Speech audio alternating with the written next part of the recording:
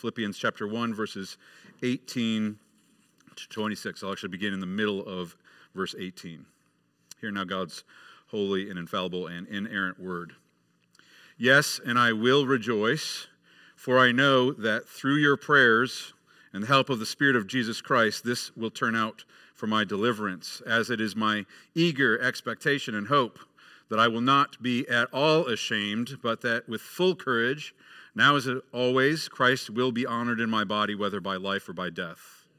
For to me, to live is Christ, and to die is gain. If I am to live in the flesh, that means fruitful labor for me. Yet which I shall choose, I cannot tell. I am hard pressed between the two. My desire is to depart and to be with Christ, for that would be far better. But to remain in the flesh is more necessary on your account. Convinced of this, I know that I will remain and continue with you all for your progress and joy in the faith, so that in me you may have ample cause to glory in Christ Jesus because of my coming to you again. And here's one of those changes in our liturgy. Here, if you look in your bulletins, dear church, this is God's word, and what do we know about God's word? Living and active, sharper than any two-edged sword, piercing to the division of soul and of spirit, of joints and of marrow, and discerning the thoughts and the intentions of the heart. Indeed it is. Let's pray. Lord, this is your word, and we come to you as expectant children, eagerly desiring to hear your voice. Would you speak to us this morning, and would you tell us of the glories of your Son, Jesus Christ? We pray these things in his name. Amen. You may be seated. Well, that is all very good news. The Philippian church must have thought as they heard Paul's report on his circumstances, the advancement of the gospel in the midst of Paul's imprisonment, how the gospel was advancing in such a way that it had become known to the entire imperial guard and all the others that he was in chains for Christ, and also that there was great joy in seeing that the brothers, most of the brothers, were become far much more bold in speaking the word of Christ. That was great news, they thought. But what of what comes next? What of this impending trial? Paul was in chains. He was chained to a soldier, waiting to stand trial before Caesar. And what did Paul have to think about that? Was he anxious about what he would say before perhaps Emperor Nero, this Caesar who hated the Christians? Was Paul concerned about, would this be a sudden end to his gospel ministry? Would it all be for naught at the hands of this Roman emperor? And just like before, Paul responded with great joy. Not in fear or anxiety, but in joy. He said, yes, and I will rejoice. I will rejoice, for I know that through your prayers and the help of the Spirit of Jesus Christ, this will turn out for my deliverance.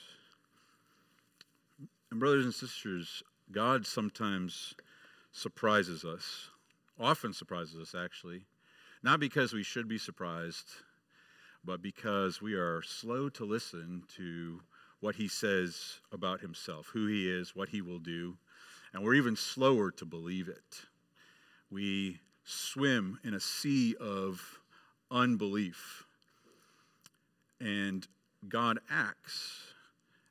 And it's surprising. We tend to think that our lives beat at the drum of the world, according to the world's cadence, playing the world's song. But every now and then, in the midst of the dis and the din of that dirge, the sweet melody of God's grace shines forth, or the triumphant fanfare of his glory sounds forth. And we're reminded that God is still there, and he's still at work, and that even the raucous noise of the world is part of his grand and glorious symphony. And yet we forget. We forget because we haven't learned the beautiful melody of God's grace, of these themes of God's song. We haven't planted them deep in our hearts. We lack, and it results in a lack of hopeful optimism and bold faithfulness as we move forward into the future. But beloved, Jesus Christ is the melody of God's grace. He is the beautiful song that our God sings on page after page of God's word. And Paul's solution to our fearful hearts and our lack of joy is for us to be swept away into this beautiful love song of Jesus Christ. True joy, brothers and sisters, is found in centering our lives, our hearts, on the person of Jesus Christ in life and in death. Do this, and you will never be ashamed. Do this, you will never fail. Do this, and you will find the joy that you seek. Now, Paul is writing this while in chains, and what awaits him is literally a matter of life and death. Caesar will decide Paul's fate along the lines of life or death. If he chooses life, Paul will undoubtedly be released and be able to carry on his gospel ministry. But if Caesar chooses death, this will probably be a quick execution, perhaps by beheading. And yet, in the midst of that, waiting to see the outcomes, Paul has joy. He has hopeful optimism. And that's where he begins with hopeful optimism. He turns from there to a thoughtful deliberation in his own mind, and he ends with a sacrificial conclusion as he weighs these potential outcomes. But he begins with this hopeful optimism that he will be vindicated, that the gospel of Jesus Christ will be vindicated. He says, verse 19, that he knows that through their prayers and the help of the Spirit of Jesus Christ, he says, this will turn out for my deliverance. Now, Paul was in prison. He had been in prison for some time, or in chains. No doubt the Philippian church was praying that God would release him from these chains. And that is a good thing to pray for, because God had shown that he would do that multiple times. He did that for Paul in Philippi. When they were in the Philippian jail, the ground shook and the doors were opened. Peter also experienced a similar thing where the people were praying and God released Peter from the chains. And the Spirit of our God releases us from true chains, not simply earthly chains, but the true chains of the power of sin. He breaks those bonds for us. So it's perhaps the Philippians were praying for such a thing, but that's not what Paul was focused on. He wasn't looking for a deliverance, a freedom from his prison or his chains. He is focused on the vindication of his gospel ministry and the vindication of the Lord Jesus Christ. He says, this will turn out for my deliverance, as it is my eager expectation and hope that I will not at all be ashamed, but that with full courage, now as always, Christ will be honored in my body, whether by life or by death. Paul actually applies the words of the man Job to his present circumstances. Job, the Old Testament character of Job, was a man that God said was blameless and upright. And yet Job faced very difficult trials. And in many ways, the story of Job is a story of perseverance in the midst of trials. But it's much more than that. It's actually a story about the vindication of God's workmanship in his people. Apostle Paul will say in Ephesians, he says, we are his workmanship, created in Christ Jesus. And that's what was going on in the book of Job. Satan came before the Lord and he said, and the Lord said, have you considered my servant Job? He is blameless and upright. And Satan said, no. Your workmanship isn't solid. He only fears you because you have blessed him, because you protect him. Take that away, he will curse you to your face. Your workmanship isn't solid. And the Lord said, all right, take it away. Afflict him, but preserve his life. That's the one thing.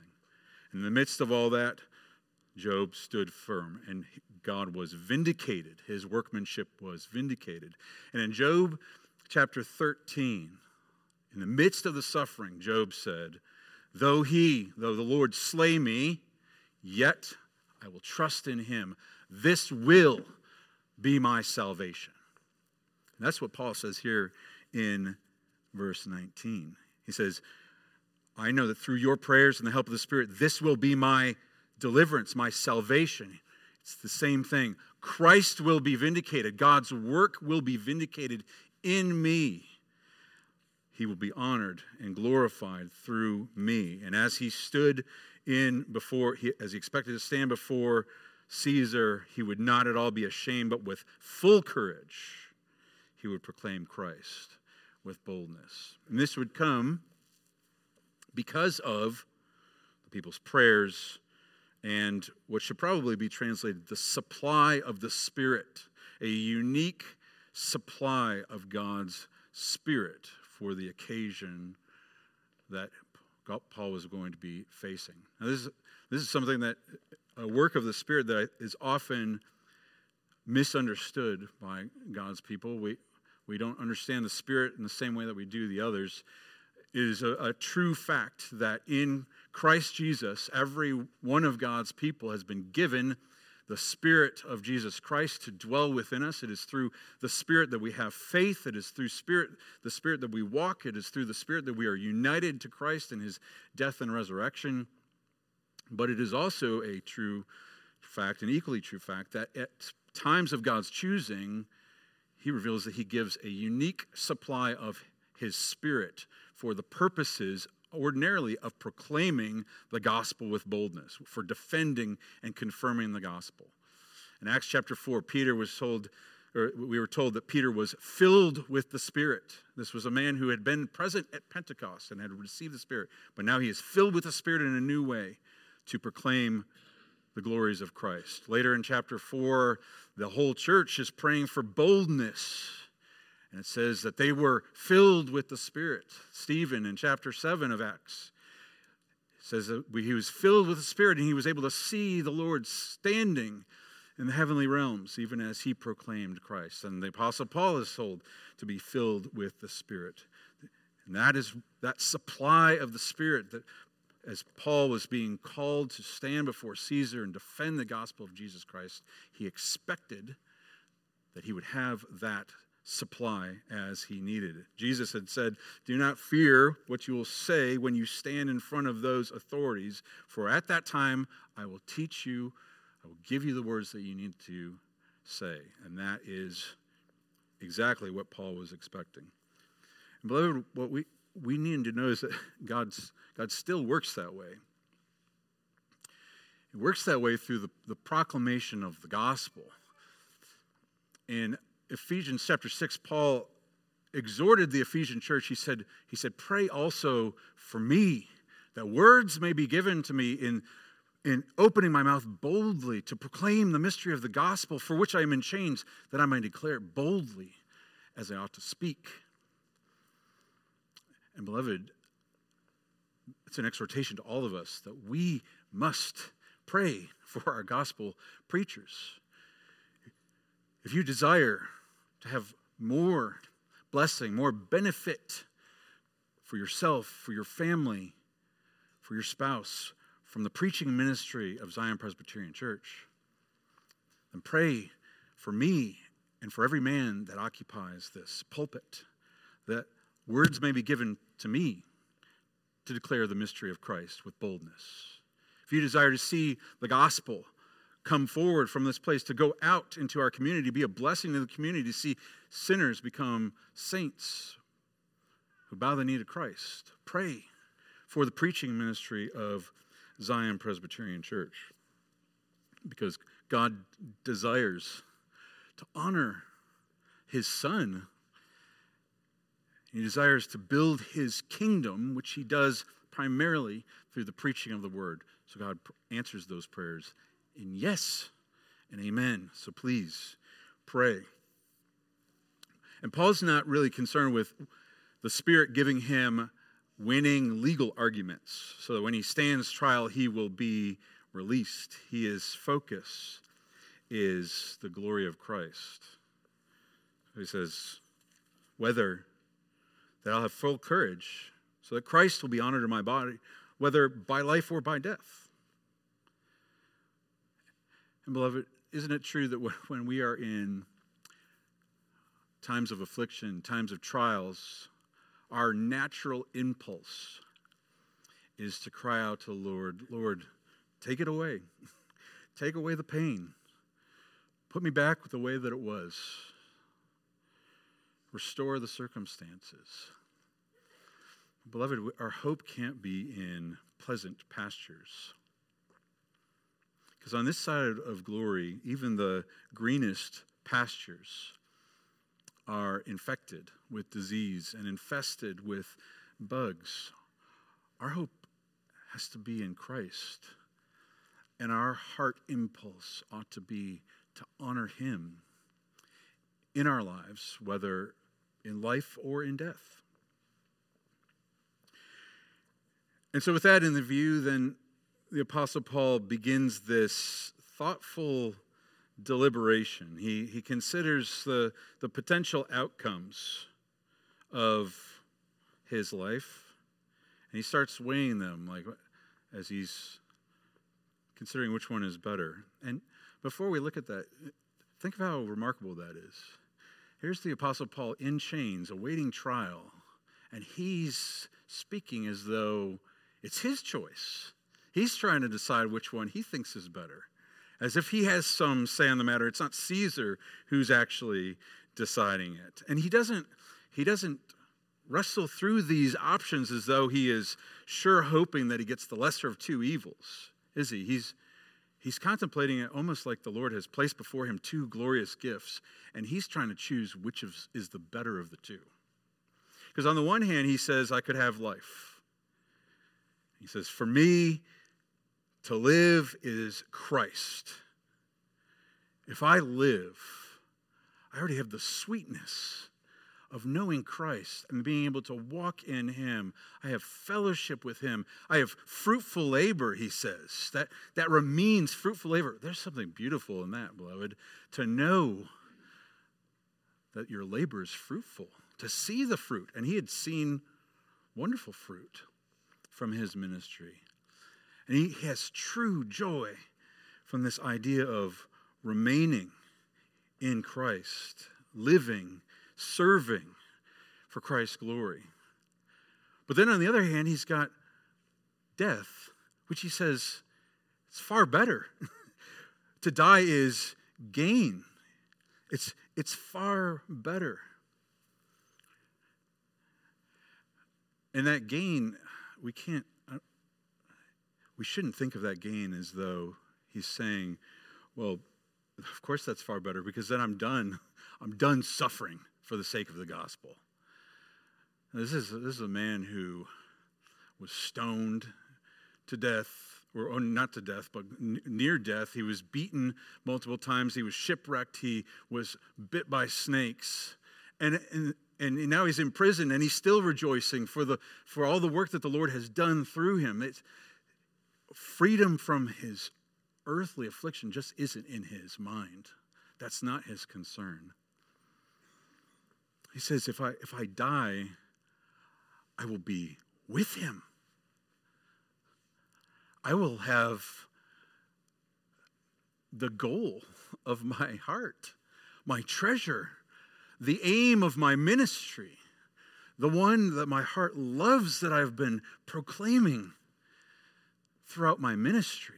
I will be with Christ, Jesus, my Savior. I will see his tender gaze directly. I will feel his warm embrace. I will hear his loving words speak to me. That would be far better. Far better. Beloved, that is the secret to true joy.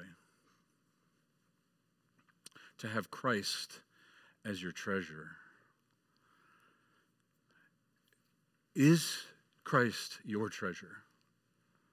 Do you look at every circumstance of your life and say, I've got two good options. Either Christ will be honored and glorified in my body, or far better, I will be with him and get my heart's joy forever and ever. And beloved, he's torn between those two options, isn't he? He says, I'm hard pressed between the two. Which one I cannot tell. He says, my desire, my heart's desire is to depart and be with Christ. That's what I want. That's the better option. But it's more necessary, he says, that I remain for your sake. It's more necessary on your account. And given that, Paul does his gospel logic, and he comes to a sacrificial conclusion. He traces the themes that God has painted in his life, and he's reminded of everything that he's endured, about how the Lord had said, Paul, I will show you how much you must suffer for the sake of the gospel. Paul, I will teach you that you must deny yourself again and again and again. And Paul thinks of these things and he considers the two options and he says, I know what the outcome will be. He says, convinced of this, verse 25, I know that I will remain and continue with you all for your progress and joy in the faith, so that in me you may have ample cause to glory in Christ Jesus because of my coming to you again. He says, I know that I will be called upon yet one more time to deny myself my true heart's desire out of love for you and out of service to you. And that gives him confidence that he will remain with them for their progress and joy in the faith. The one who had seen the advancement of the gospel through his imprisonment now looks forward to the advancement and the joy of their own faith by his remaining with them. And beloved, if you want to know a portrait of the true heart of a disciple of Jesus Christ, that's it. Because that is the heart of our Savior Jesus Christ.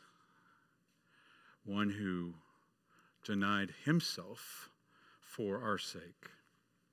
He denied himself and made himself nothing for us. He denied himself the glories of heaven to take on human flesh and weakness. He denied himself honor and praise to endure shame. He denied himself life so that he would be crucified for us. He did that for us, choosing to endure all these things for us. And in Christ Jesus, beloved, that is the heart that the Spirit of Christ works in his people, that we would deny even our greatest heart desire to be with Christ for the sake of one another. But notice, beloved, that it was of a different sort than Jesus's. Jesus sacrificed himself on the cross by giving up his life for us. But in him, we don't give up our lives. We sacrifice eternity. We are living sacrifices, as we read from chapter 12. Paul is choosing to remain alive rather than to be put to death, so that he might serve us. And beloved, that is the heart of a disciple of Christ as we honor Christ in our bodies. On January 22nd, 1984, President Ronald Reagan issued a proclamation that the third Sunday of each January would be set apart as the Sanctity of Human Life Sunday. We talked about this in Sunday school today, because today is that day this year.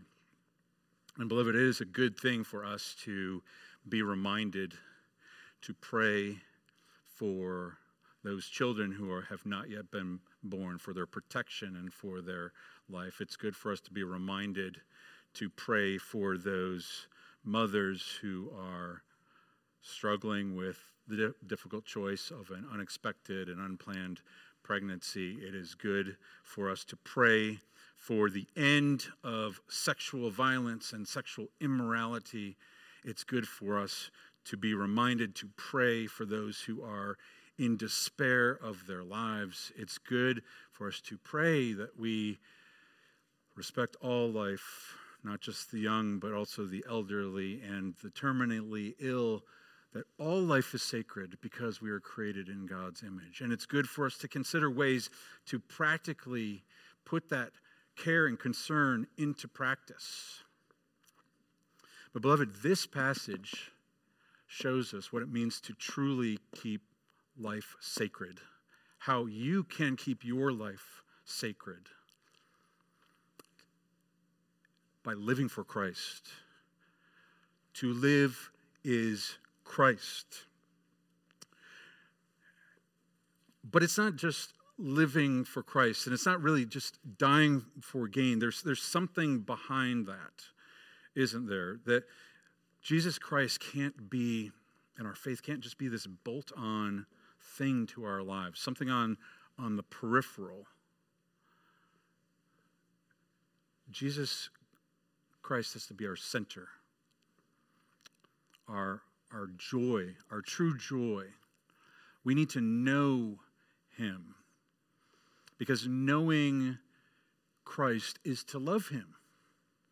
Because if we know him, then we know of his love for us. We know of his tenderness and his gentleness and his power and his might, his holiness, and yet also his grace and his mercy and his patience. And knowing these things, he becomes our treasure.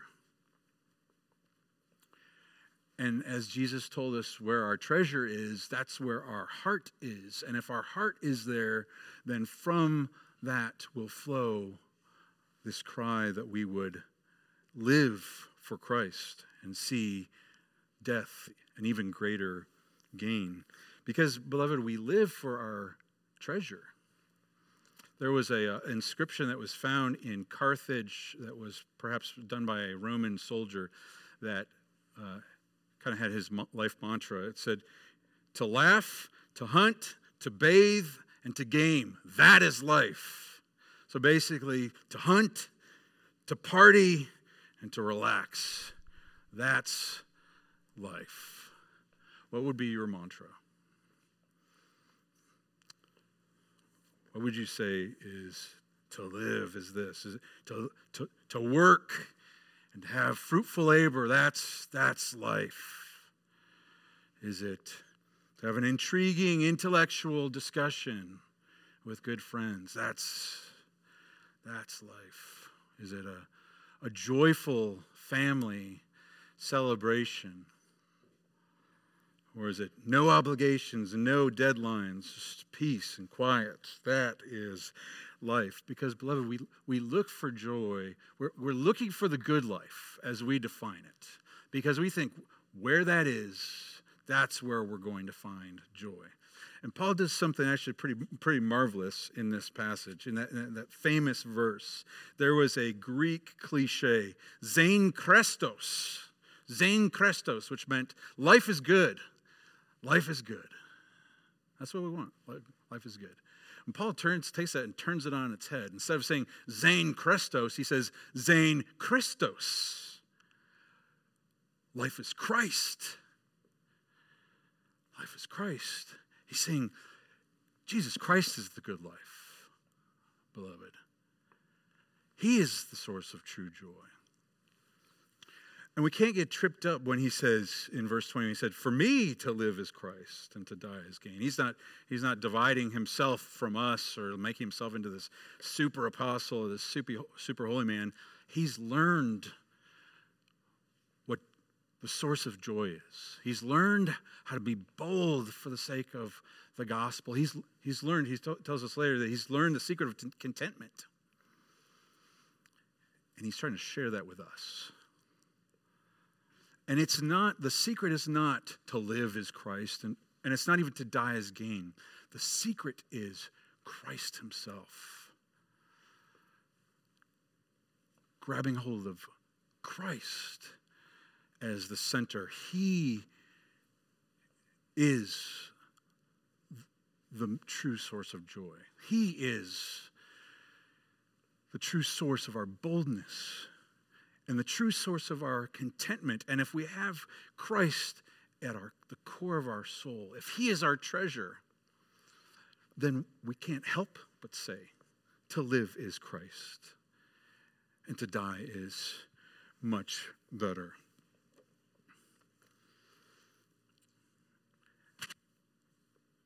And beloved, I'd assume that probably most of us here have not oriented our lives and our hearts in such a way that we can say that Christ is the core of our very lives. The question I ask you is, do you want that? I know I want that because I'm convinced that